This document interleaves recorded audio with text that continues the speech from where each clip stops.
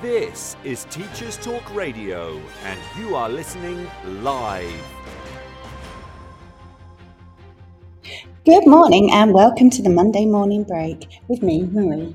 I'm delighted to be back after a bit of a break over the summer. And this morning I am talking about re-engaging learners in education with Rolland.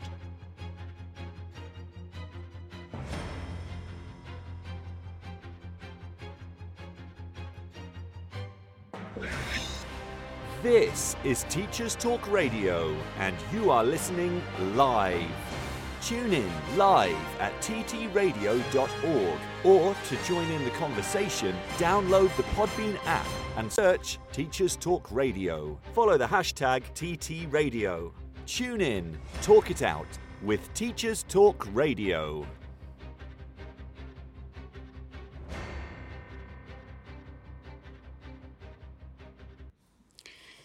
Good morning to everyone on this lovely Monday morning. I am so pleased to be joined this morning by Rolland, and we are going to talk about his role and what he does, and we're going to talk about re-engaging learners in education. So good morning, Rolland. Good morning, Marie. Thanks for agreeing to speak with me. This is fantastic. Oh, no, honestly, the honour and the pleasure is mine because I just think we've got so much to talk about on this topic that I'm just really grateful for you, especially as you are in Canada. So thank you so much. We've worked out the time difference and I think we're good. I always joke with people in the UK that you live in the future. Yes. You're 5 hours ahead, so you always know what's coming next. That's the big joke around here. And it's the same with my friends in California. I always tell them I live in the future. So when I check in with them, I'm always telling them what I'm learning from everybody in the UK. Oh gosh, yeah. It's like a time, it's like a time machine almost, isn't it? From UK to Canada to California. So we were just actually on that note, we were just chatting just a minute ago, weren't we, about just how amazing social media and Twitter particularly can be for meeting people, getting, and sharing experiences and so on across the world. Despite the negatives, I was just saying to you, wasn't I, that I've only ever found it positive. And obviously it's how we met through Twitter. So yeah, really great. Oh, and I totally agree. There is so much in the digital world to offer everybody. You just have to be looking for it. And even if you can't find it, I think creating it and pushing it out is good for everybody around you because then they'll see it. So it's almost like model for them what it is that you want from other people. And my perspective with social media has always been a place to share and a place to learn. Yeah. And I've been fortunate enough over the years to get to connect with people like yourself who are doing the same thing and working in these spaces where we're trying to support people in general. So there is negative, and there always will be negative with everything, but there's also a positive. And I think when you look at that and you focus on that and you put into that, it's fantastic. So people like you and I welcome others to come into the digital world and look for the positive and be the positive. Absolutely. Yeah. On so many levels, in terms of education, like you said, we've got both commonalities, but also there will be differences. But to be able to share on an international level, is so great. And then, like you also said in terms of kind of sharing good and connecting with people and all of those opportunities that we get from it. I knew I'd divert when I was talking to you. I knew we would. Okay, so let's come back to the show. So firstly, can you introduce yourself to our lovely listeners and tell us a bit about your role and how you've come into it, and a bit of a potted history would be great. Great. So this is going to be a great assignment for me to keep this brief and concise. Don't worry about that. My name is Rolland Chidiac, and I'm a father. I'm a husband. I'm a teacher. That's what I do day to day as my profession, and I love my work. I'm currently a re-engagement teacher. I've been in the class. I've been certified to teach since 2000. Which is a long time ago. And from 2000 to today, I've had wonderful experiences in the classroom. I've worked with a number of different grades. I'd have to say my favorite were the primary grades. Grades 1, 2, and 3 have been my favorite. And that's kind of where I spent a lot of my career once I figured out I liked it there. But getting to here to today as a re-engagement teacher, 2 years ago, I was sitting in my classroom, and it was June, and it's really neat. I can visualize it, no problem. It was the end of the day. The kids were gone, and I was literally sitting at my computer. It just, at the end of the day, educators, they're done. So I was kind of just breathing in and out before I packed up and left for home. And we got an email with this job posting. And it was the last week of June. So we're getting, everybody's shutting down. Everybody's getting ready to go for the day and for the end of the school year. And I read this job posting, and right away I said, this is me. This is kind of what I've always been searching for. And so I read the description, and basically what was happening was the government in Ontario, the Ministry of Education in Ontario, Canada, was providing funding to school boards to create a re-engagement strategy, because that was the second year of COVID, so to speak. So we were finishing up a year where we were still wearing masks in the classroom, and everything was very tight and locked down. And we, the province, had noticed that during the online learning component, many students went missing. Mm-hmm. And so the government was like, oh, we need to find these people and bring them back. So my district decided to create a re-engagement team, 2 re-engagement teachers and a re-engagement social worker, and totally brand new. So we had a framework in terms of our role, there were some pillars that were very important: inclusion and belonging, community outreach and family support, individualized student support, addressing learning disruptions, making sure that there's a caring adult. So this was kind of given to us and said, here's your framework, build it, create this job. And so the 3 of us worked together to create what we thought was a pretty good process for trying to find students that were missing, build a connection, and try to bring them back.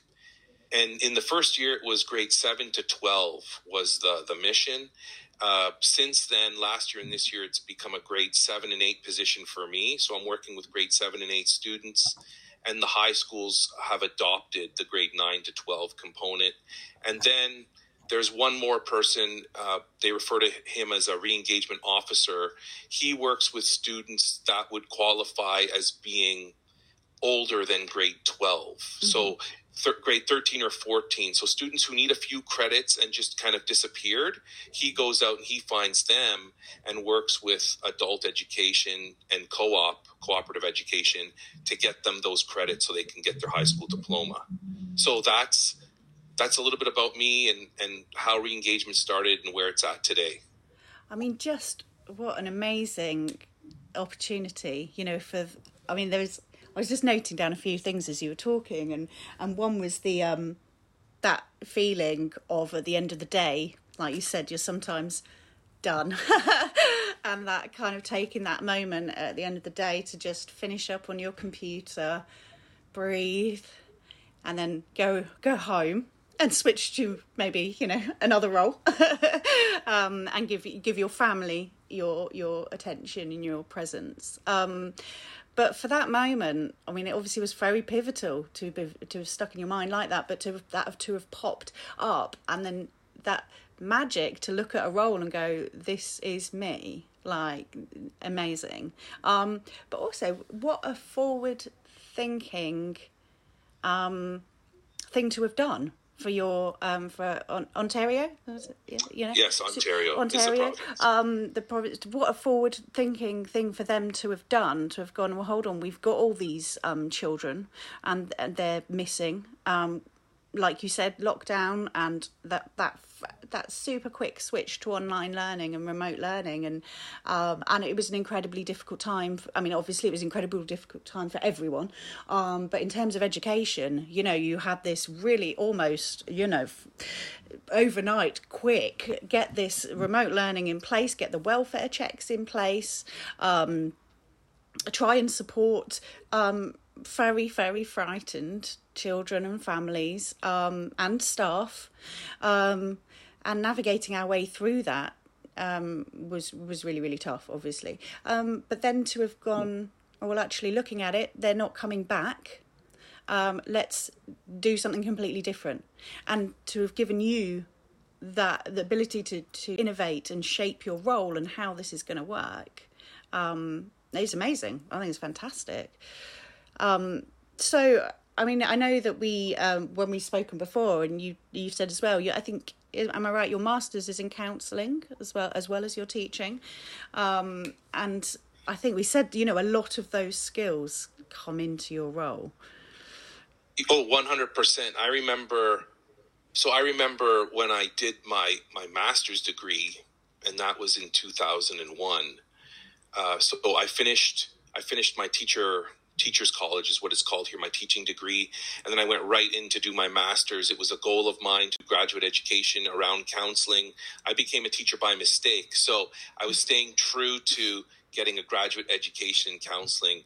And I remember when I was finished my graduate education, I said to one of my professors, I said, I'm moving. My girlfriend, now my wife, lives in Waterloo, Ontario, and I'm from Ottawa, Ontario. And I said, there are no jobs here for my wife and I. So, and she's a teacher, and she was already teaching. So right out of teacher's college, it was at that time, they needed teachers badly. She was hired. Many of us were hired right away. And I kind of pushed back. And then I told him, I'm going to be a teacher.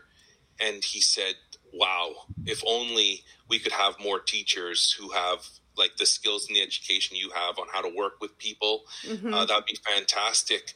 So, right. It's funny. The people who know me, they say it's really neat that you prepared for your job 22 years ago. Mm. Like you got your master's degree. You knew you wanted to do counseling, but you also knew you wanted to start a family. You wanted to have a stable job.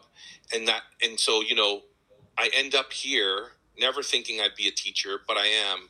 So you can imagine when I see this job description that's talking about, you know, alternative education, and they don't say counseling because technically, you know, I'm not a therapist. So, and I'm not doing that with students, but it always helps, you know, to have an understanding of how to kind of build a relationship in that way and provide people with what they need and to push them so that they grow. And that they deal with their conflict in a positive and pro-social way. So it's just really neat. I remember, so I just want to share this because it's kind of funny. So at the time when the job was posted, that's the time in the spring and in June, May and June, there are postings, so people transfer. And I remember I printed off the posting and I went down to the office.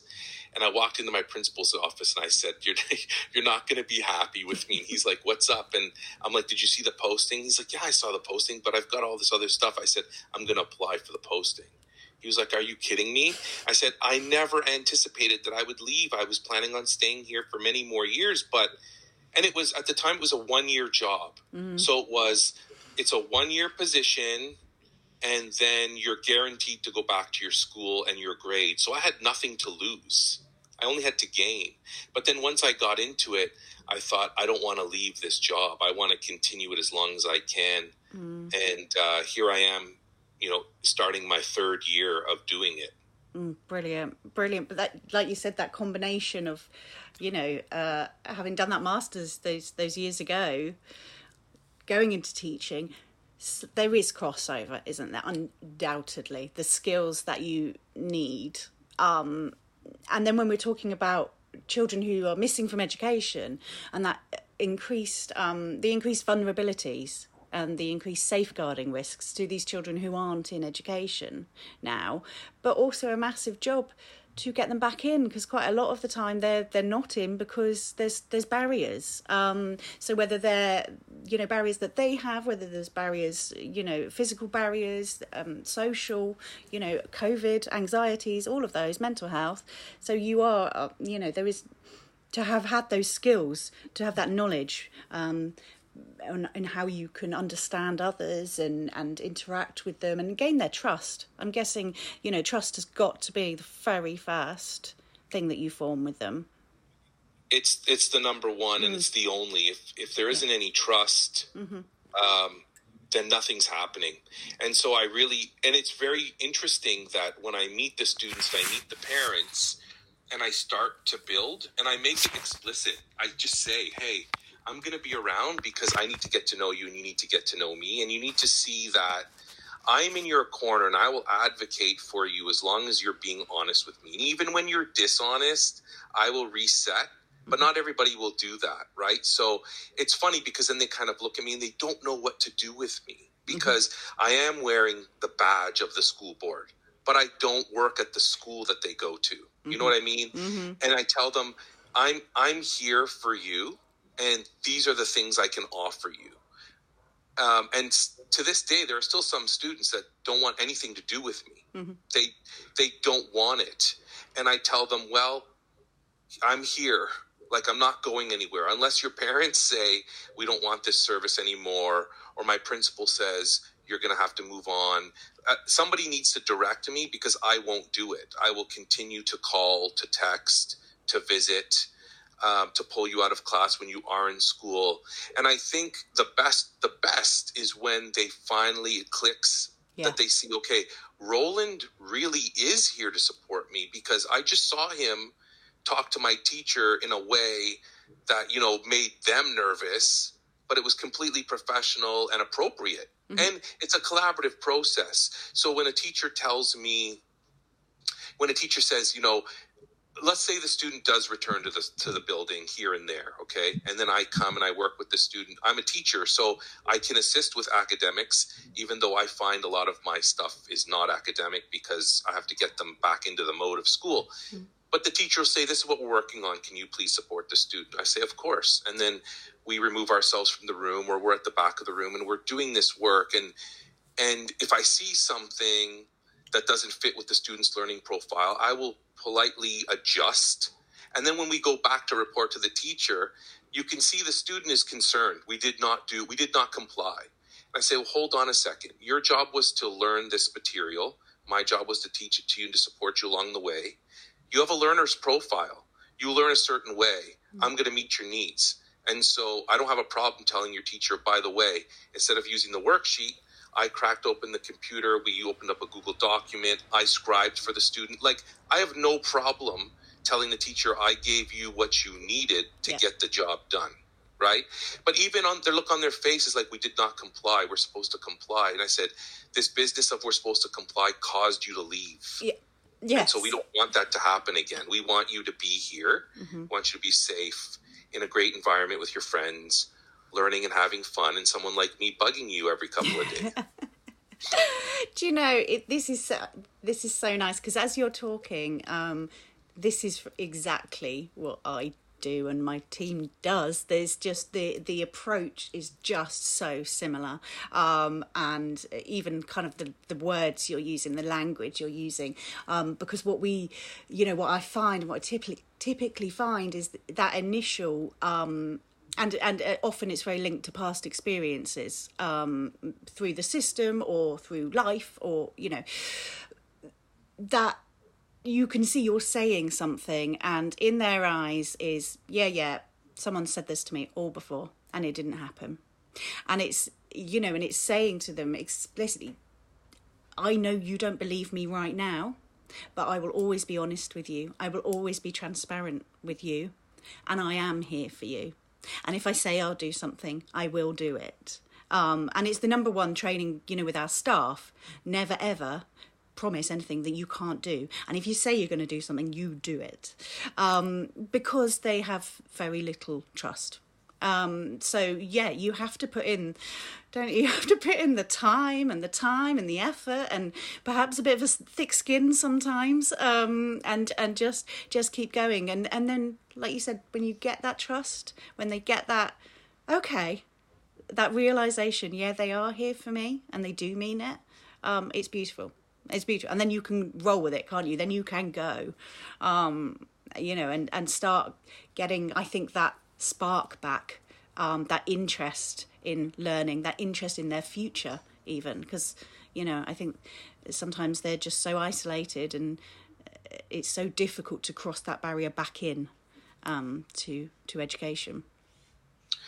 And it's a two-way street, right? It's a two-way street when I tell them I'm going to do something and I do it, and then they tell me they're going to do something and they don't. I say, okay, so then I model for them. What does it look like? I joke with them. Sometimes I'll say, am I yelling at you? And they're like, no. I say, am I really disappointed in you? No. Well, then what are you so worried about? Let's talk about this. You've gotten used to not talking about it. You've gotten into a zone where you're not going to trust anybody. And I also say to them, look, the school system's a machine, right? It operates a certain way. Your teachers care for you more than you know. You just don't see it that way because there's 30 other people in the room, and it's the nature of the beast. They're working, they're teaching, they're helping. My job is to help you. So let me zero in on you because we don't know how long it lasts. I tell them, you might see this as a difficulty in your life right now, but this is a blessing because how often is it that a kid is actually going to get a one-to-one personal assistant? That's sometimes what I refer to myself as. I say to the schools, I'm like a Swiss Army knife. I will almost do anything you need to help this student figure out how to come back. Yeah. Yeah, amazing. That's, I make that joke with them as well. I'm just your PA. Oh, right. Oh, okay. So, just sounds incredible. Very much wish you were over here. But can you just give us a little sort of what it looks like? So, I am sure you don't have a typical day at all. Probably every minute is different. Every child is different, or young person. But if you were to kind of explain your role a little bit in the practicalities, could you do that for us? Sure. I do want to say, though, on that note, that last year so every couple of weeks I meet with my principal. She's the principal of alternative education. And so we have 2 sites where kids go and they participate in alt ed in a particular way. And I'm attached to her. She's my supervisor. And last year in one of our meetings, she said, could you do me a favor? And I said, sure. What would you like? And she said, can you please document a week of what your work looks like? And I had this look of fear come over my face because I was like, you want me to document every minute of every day? She goes, no, just give me the broad strokes. And I'm like, but it's going to look different next week. Yeah. And she's like, I don't care. Just give it to me. So you're right. I have a structure and it shifts. It changes. It's never the same, but I will do my best. So thank you. You're welcome. When a school believes that they need assistance from someone like me, so they're going to have a grade 7 or 8 student who attends inconsistently or doesn't attend at all. They'll call me. I meet with them to gather information, and then I contact the parents and I arrange to meet the student. If the student will meet me at the school, I'll meet them there. If they are just refusing to go to school, I will go to their house and do what we call a porch visit, where they'll come outside and we'll chat. That's how it starts. And then from there, we build relationships. How do we do that? I do things called walks and talks, where if you're not leaving your house, I'll come, but we're going to walk around the block and talk. They don't realize that that's one of my strategies to get them talking about stuff they don't want to talk about. Yeah. But I tell them, you need to get some fresh air. You need to move. And, Mr. C needs to move too. It's good for me too. So I'll do a walk and talk if I have to. I will integrate technology, which I used to do. Well, I still do it a lot, but that was my bread and butter when I was in the classroom. So I have a Nintendo Switch that I have in my backpack at all times. So I'll say, do you want to play some Mario Kart, or do you want to do some Minecraft? And show me your skills. So like I integrate technology. I will go to them. I will communicate with them on social media if that's how they use it. I'm very professional about it. But if they tell me, you can check in on me on Instagram and the parents are okay with it and the school's okay with it, I'll go there. I'll do that. I will walk them to school if needed. If there's that anxiety and they're like, I just can't get there, I'll say, I'm here, let's go. And we'll set it up once we get there. So when I'm at the schools, I'll pull them out. I help broker deals, if you will. I say to them, you give me 2 hours in the building and then we'll do this. And then I check with the school. I make sure everything is A-okay and that everybody agrees. When we're doing schoolwork, I will accommodate them like you wouldn't believe based on their learning profile. And I do offer that bit of informal counseling. I will model for them what I'm thinking, why I'm thinking it, what I think they're thinking. Yeah. So those are some of like the tools in my toolbox that have been working. They work really well. Kids love to play video games in general. Once they start walking, they start talking. Yeah. And then my observations, when I see what's happening in the school, I know where to push and where not to push. And then once I believe there's a really good relationship established, then I push harder. So I tell them, I'm going to keep pushing you into the zones you're ready for. And I make no bones about that. So if I see that you're ready and you tell me you're not, I'm going to push. Yeah. And you're going to need to trust me. Just like when you tell me you're off today, you're not doing it, I respect that. And so if I'm going to do that to you, unfortunately, I have some expectations you're going to do back to me. Yes. So what a day looks like. I'll drive to one of the schools to check in on a student. If they're there, I pull them out. I meet with them. We might do a little bit of work. And then I just I go from school to school checking in on people. But that changes if I get a text from parents saying they're not going today. I left for work. They're still at home. Then I'm like, okay, I know that I'm going to that house. I'm going to check in with them there.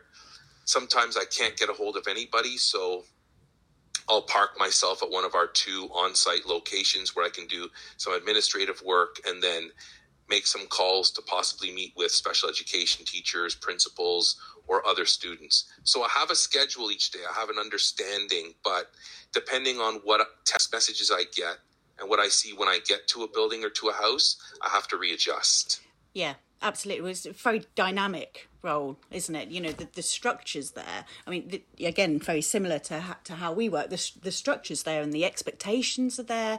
And again, that kind of safeguarding and supervision and everything is there. But it could change on the nature of the day and the student and where they're at that day. And your approach has to be extremely versatile, doesn't it? And that I loved what you said about that, reading the cues from them. There's an awful lot of observation, isn't there, and knowledge that goes on sort of underneath it all. So what is a very relaxed, casual walk and talk, like you said, it actually has that psychology and that counselling. If you are side on side, and there's no eye contact, there's less pressure, and emotionally regulating as you walk. Your body can't physically hold on to anger, for example, or as you're walking. So they're in a better, and I just love that there's all that theory and skill underneath what looks like potentially to someone, oh, you're going for a walk and you're playing a bit of Switch, how nice. But there is just so much more to it, isn't it? And on that note, we're going to take a brief pause and then we will come back and love to talk to you further about sort of what the barriers to attendance are in your point of view. Teaching is a rewarding profession, but it comes with its fair share of challenges. That's where ADAPT come in. We're not your typical trade union, but instead a modern, apolitical alternative, offering expert legal, employment and mental health support. Protection without the politics. So what makes ADAPT different? We're always apolitical and independent, specialised solely in supporting individual teachers. Our caseworkers are professionally qualified, ensuring you always get the best advice. Plus, there's 24/7 mental health support. Whether it's a simple contract check or handling serious allegations, EDAPT are here for you. Join the thousands of educators who've chosen EDAPT to protect their careers. Subscribe at edapt.org.uk today. EDAPT. Supporting school staff. Protecting careers. This is Teachers Talk Radio, and this is Teachers Talk Radio News.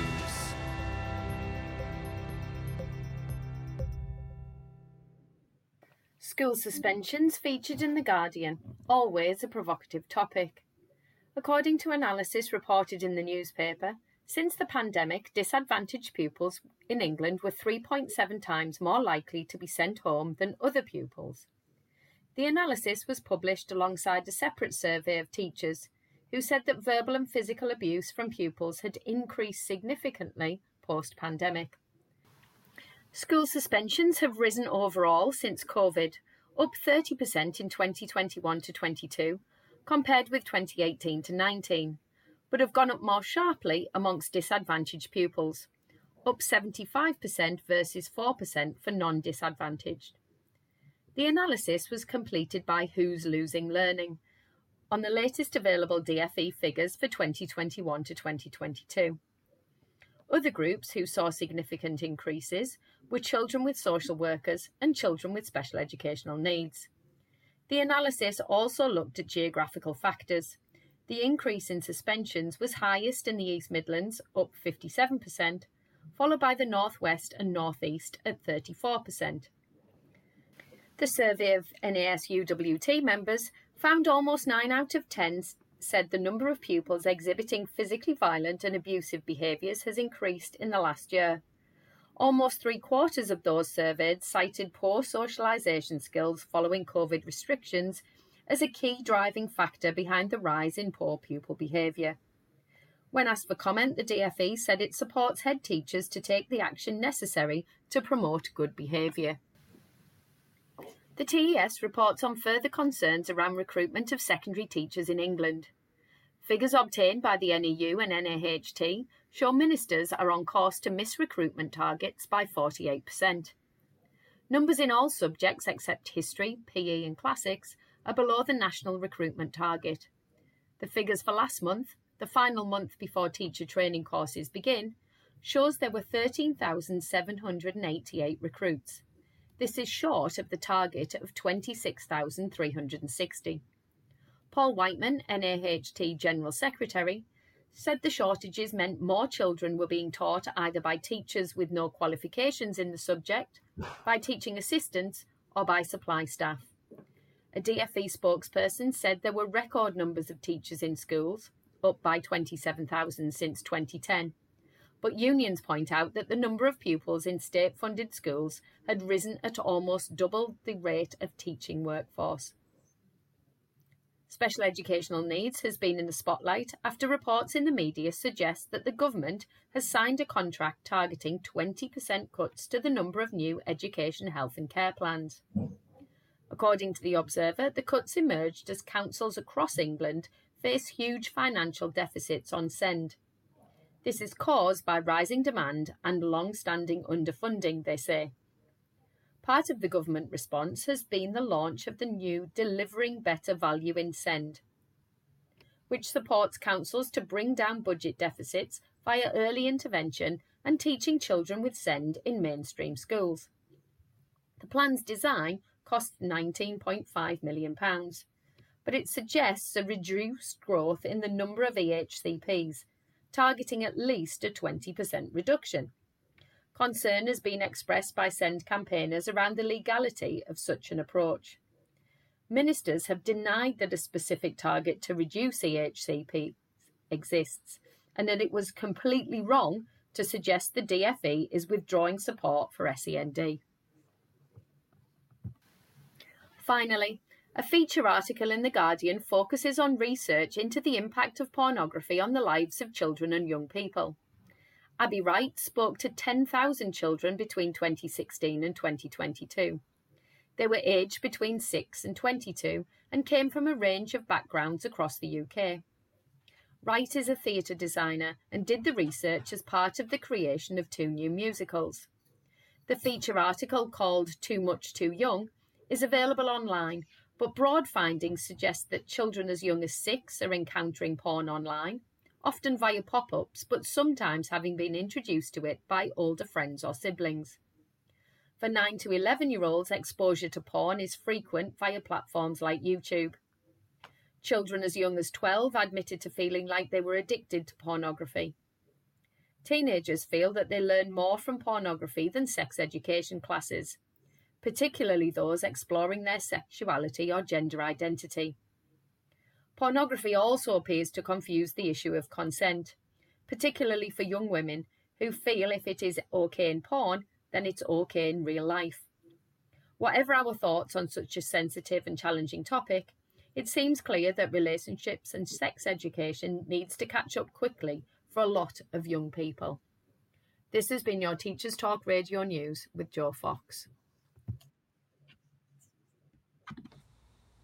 So, back with Rolland, and just absolutely loving this show and this chat. But we said that we would just move on to talking about some of the barriers to education. So, yeah, I'm really interested in this, about whether, the similarities and perhaps any differences that we might be able to pick out.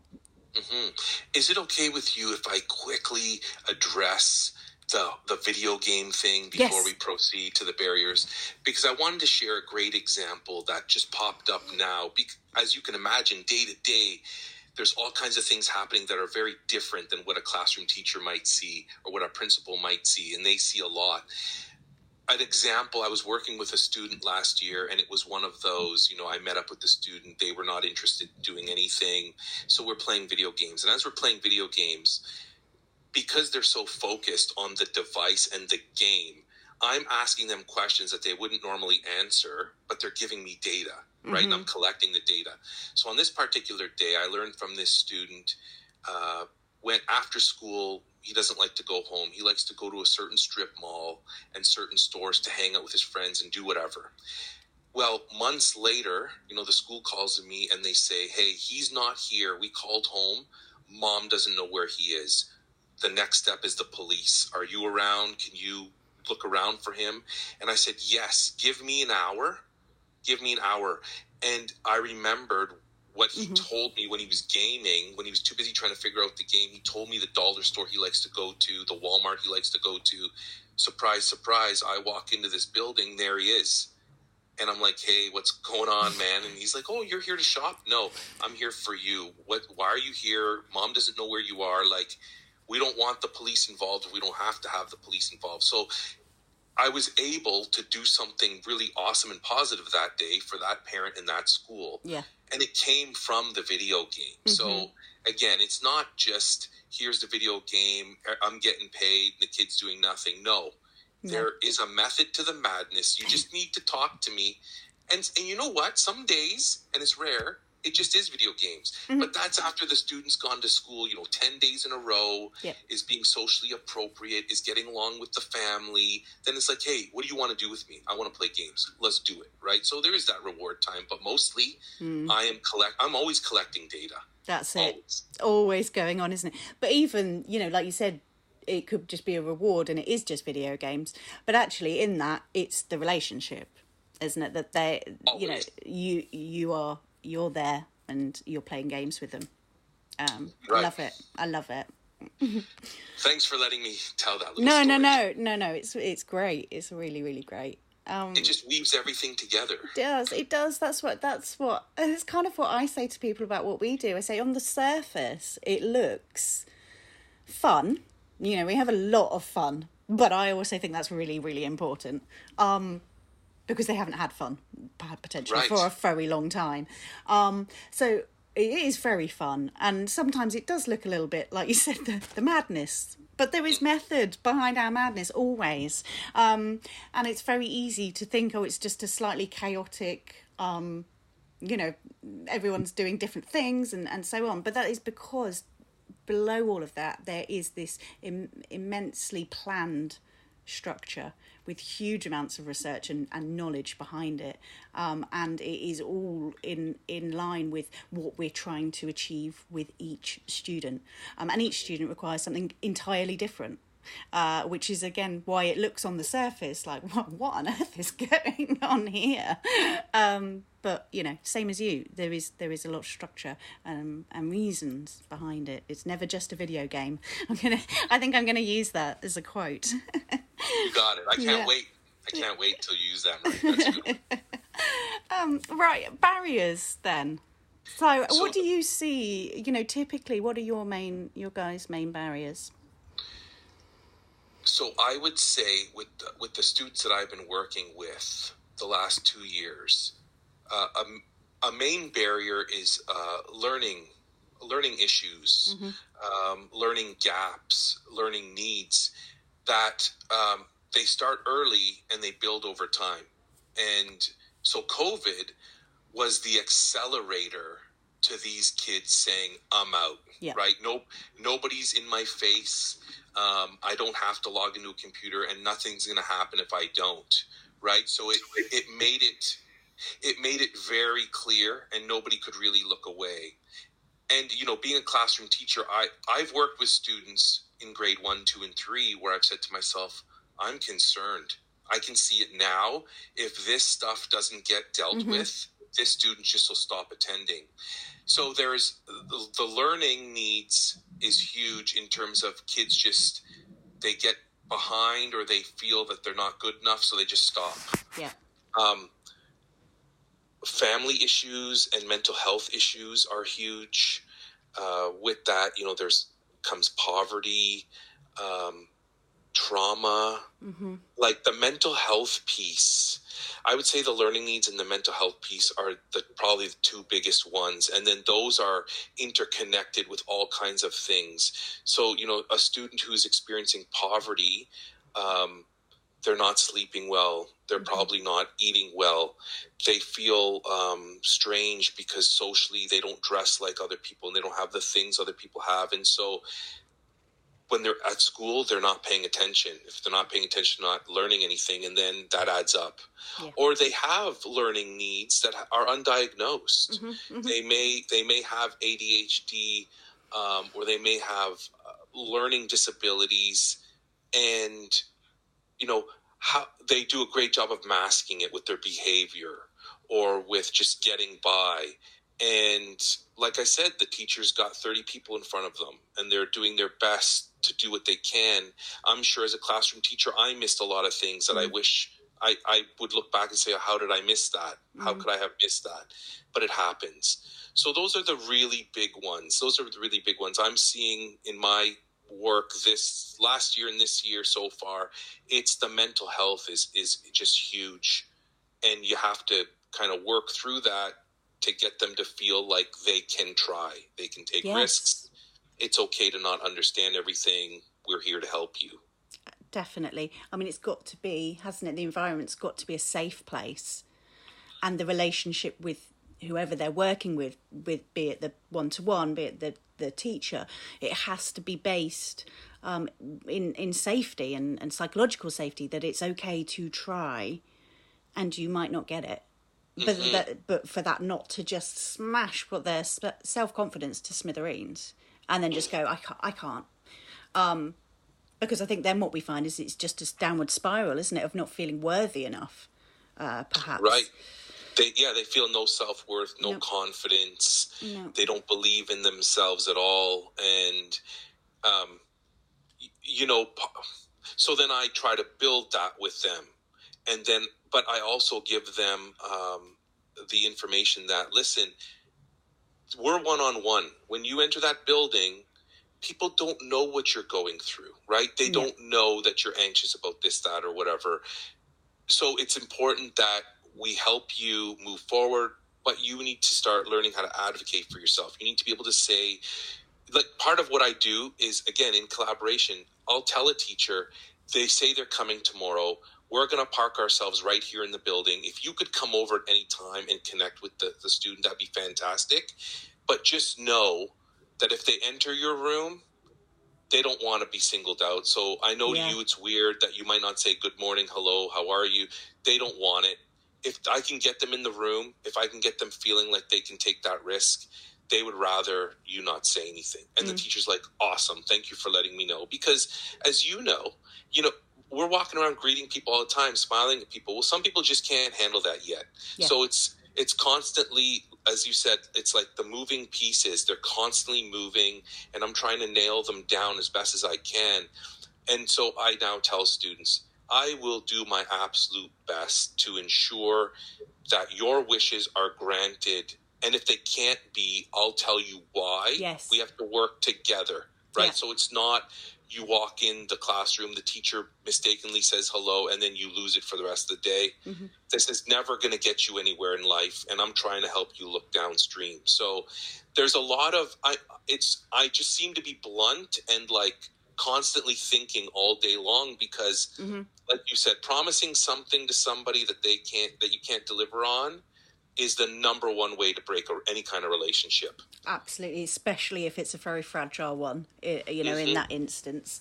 I loved that. I think it's the planning, isn't it? It's the talking to them and saying, what do you need? What is going to help you get in that classroom? Do you want someone to say hello to you or not? Do you want to start the work yourself and just let me know if you need a hand? Or do you want me to get you started? Whatever it is, it's working out what they need, communicating it, which again, I think that's our luxury, isn't it? I don't think that often in maybe a more mainstream environment, there is the luxury of the time for stuff to communicate all these tiny little, well, seemingly tiny, but actually massive, things, but to plan that with the teacher and say, look, this is what we're going to do. Don't say hello, but maybe 10 minutes in, just come and pop by and, that's great, you were doing that piece of work, whatever. With that, I loved that little caveat, and I know I do it too, is we are all only human. Somebody might get something slightly wrong, but it's not on purpose. We're listening to your needs, and we will do our very best, and we will communicate. But there's always going to be that tiny little life thing that somebody might be ill that day, or, somebody might be running late. It's not, there can be reasons why it's not going to go 100%, but that's okay because everyone's trying. I love what you've said. Well, there's this business of control, and I'm a big fan of what is in my control and what is not my control. And so with a student, I will be a master detailer with this student. And even when they tell me, I don't know, I say, well, I'm going to build. And then you're going to tell me I don't like that. Or we have to build. I can't report to the school and to my principal and to your parents that I visited with you today and there's no plan for tomorrow. Like, that's just not going to work. So let's build. And if you don't know, then I'll build for you, and then you will adjust. And at the end of all that, I say, okay, we did what we could control today. I don't know what's going to happen at the school. So, as an example, one student last year, we're walking to school. It's a walk and talk. It's the breathing of the air. It's getting this kid into the building. As we're going in, the student says, okay, so I'm gonna, and then he goes through his list, which is awesome that he knows what he likes and what he wants. I say, that's perfect for you because you control you. But the minute we walk into that building, I don't know what's happening. I don't know if the principal's available to meet with us. I don't know what your classroom teacher's doing and how she's had to pivot, because I know teachers pivot all day long. Anything can happen. So I tell him, you're right on. You're ready to rock and roll. We cannot control what those people do in there. And I need you to start learning and being okay with that. Yeah. That they're not doing it to harm you. Exactly. They're not doing it to spike your anxiety. They're doing it because something just occurred and it needs to be dealt with. They love you, they care for you, and the plan is that they're going to meet us at the door. But if we get to the door and they're not there, I'm not going to stand here for an hour waiting for them to come. We're going to proceed with our plan. Yeah. That's when they look at you funny, like, oh, geez, really? And I'm like, this is life. I wasn't supposed to be here with you today, but guess what? I am, because a number of different things happened. I had to pivot, right? So it's like you try to model, but I know I'm coming from a place of privilege. Yeah. During the pandemic, when my wife was teaching where I'm sitting and I was upstairs and my one son was in his room and my other son was in another room, Marie, you wouldn't believe the times where I literally would become emotional thinking, I'm looking at my students and they're living in apartment buildings where their parents are not home because their parents are at work.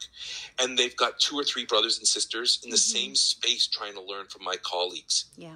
And it's like, I got nothing to worry about. I have everything I need. Yeah. And this kid's trying to learn from me while all this noise is happening. And so who are we to start judging everybody? And I just couldn't. No. So I had to do the best I could, just like they were doing the best that they could. Exactly. And that's all, that's all you can ask.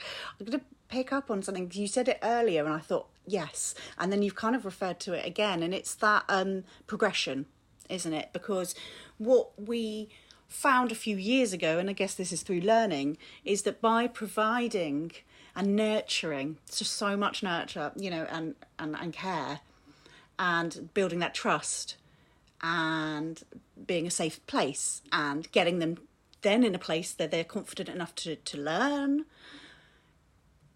The step that you just cannot forget is then the preparation to move on. Because otherwise what you get then is they're stuck with you. And they, it's that next step of then being able to go transfer it all and go out into the wider world or go back into mainstream school without your support. And I think it came in when you said that there's got to be the push.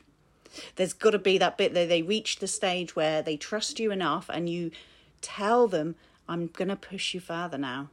You might not feel ready, but I believe you are, and we're going to push it a bit more because there's got to be one day you will feel ready to move on from here. And I know you don't think that now, but you will, and we will be so proud of you. That's how we do. Because otherwise we get them in this little bubble and the outside world is still frightening. Yes. And a lot of students I've worked with struggle with that idea of, they'll say to me, okay, I'm doing this. And I say, that's awesome. What's next? Yes. You've mastered this. What's next? Because the goal is for me to drift away. Yeah. Unfortunately. I know, this week is our first week of school, and I've been visiting my grade 9s who were in grade 8 last year. So I'm going to the high schools and I'm seeing these kids that I'm not supposed to work with anymore, but I'm checking in on the transition. Yeah. And unfortunately one of them it's not clicking for one, but it's clicking for the others. And I see their face and I say, look at where you are.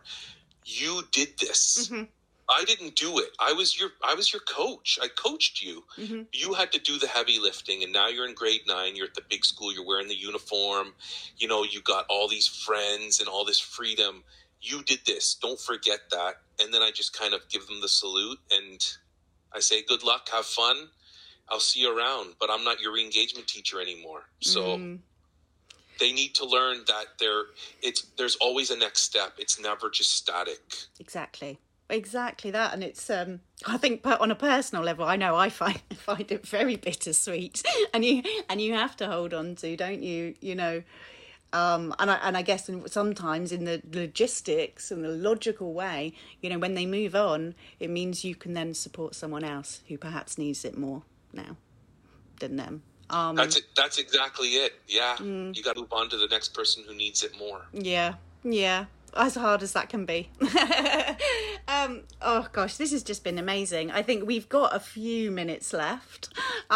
So just kind of, if you can, if we just sort of go back over and summarise any kind of advice for, I guess, teachers or even parents, carers, anyone who knows a young person or child that is really struggling to get back into education. I think first and foremost, we have to listen to them. We have to give them the understanding that we will just listen, and we will listen without judgment. Yeah. And let them say their piece, and then let them know that they will be supported. Now that I'm in this role, now that I see kind of from a system level how these things play out, I'm most likely going to end up back in the classroom again. And so as a classroom teacher, and I believed I did this the whole time I was, but now it's even more so. What are our non-negotiables? What do we really want? If we really want the child to be in the building, in that environment with their friends, doing the things their friends are doing, building relationships with the educators and the other amazing staff members in the building, if that's the priority, then let's do it. Don't say, that's the other thing, people say so one thing's a priority and it's obviously not. And I'm in a place where I don't have the luxury of hiding behind anything anymore. I call it out. I have to, because this is my job. Yeah.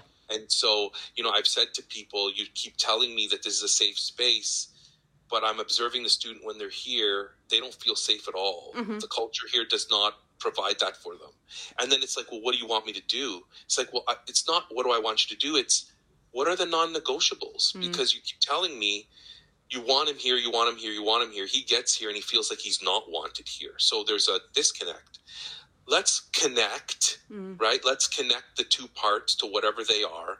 Let's listen to the kids. Let's honor them, and then let's build them up, because kids just can't have whatever they want. None of us can, right? So there's room for negotiation, but there's then also non-negotiables, and this is what I believe mentally healthy people end up realizing and end up learning how to work through, because we don't always get what we want. We can't do everything that we want to do. We live in a society, we live with others.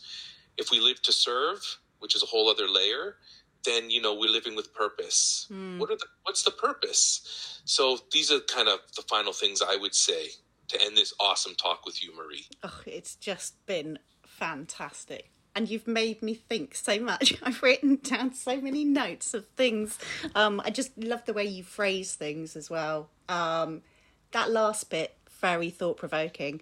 What are your non-negotiables? What can be negotiated at the same time as making sure that they feel listened to and heard, that, and appreciated. And like you said, that thing, if someone is saying, we want you here, yet the child or the student comes in and nothing has changed. It's like, well, where is the demonstration that you do want me here? If I've said what I find difficult, yet nothing has changed, you said there's a disconnect between words and thoughts and actions.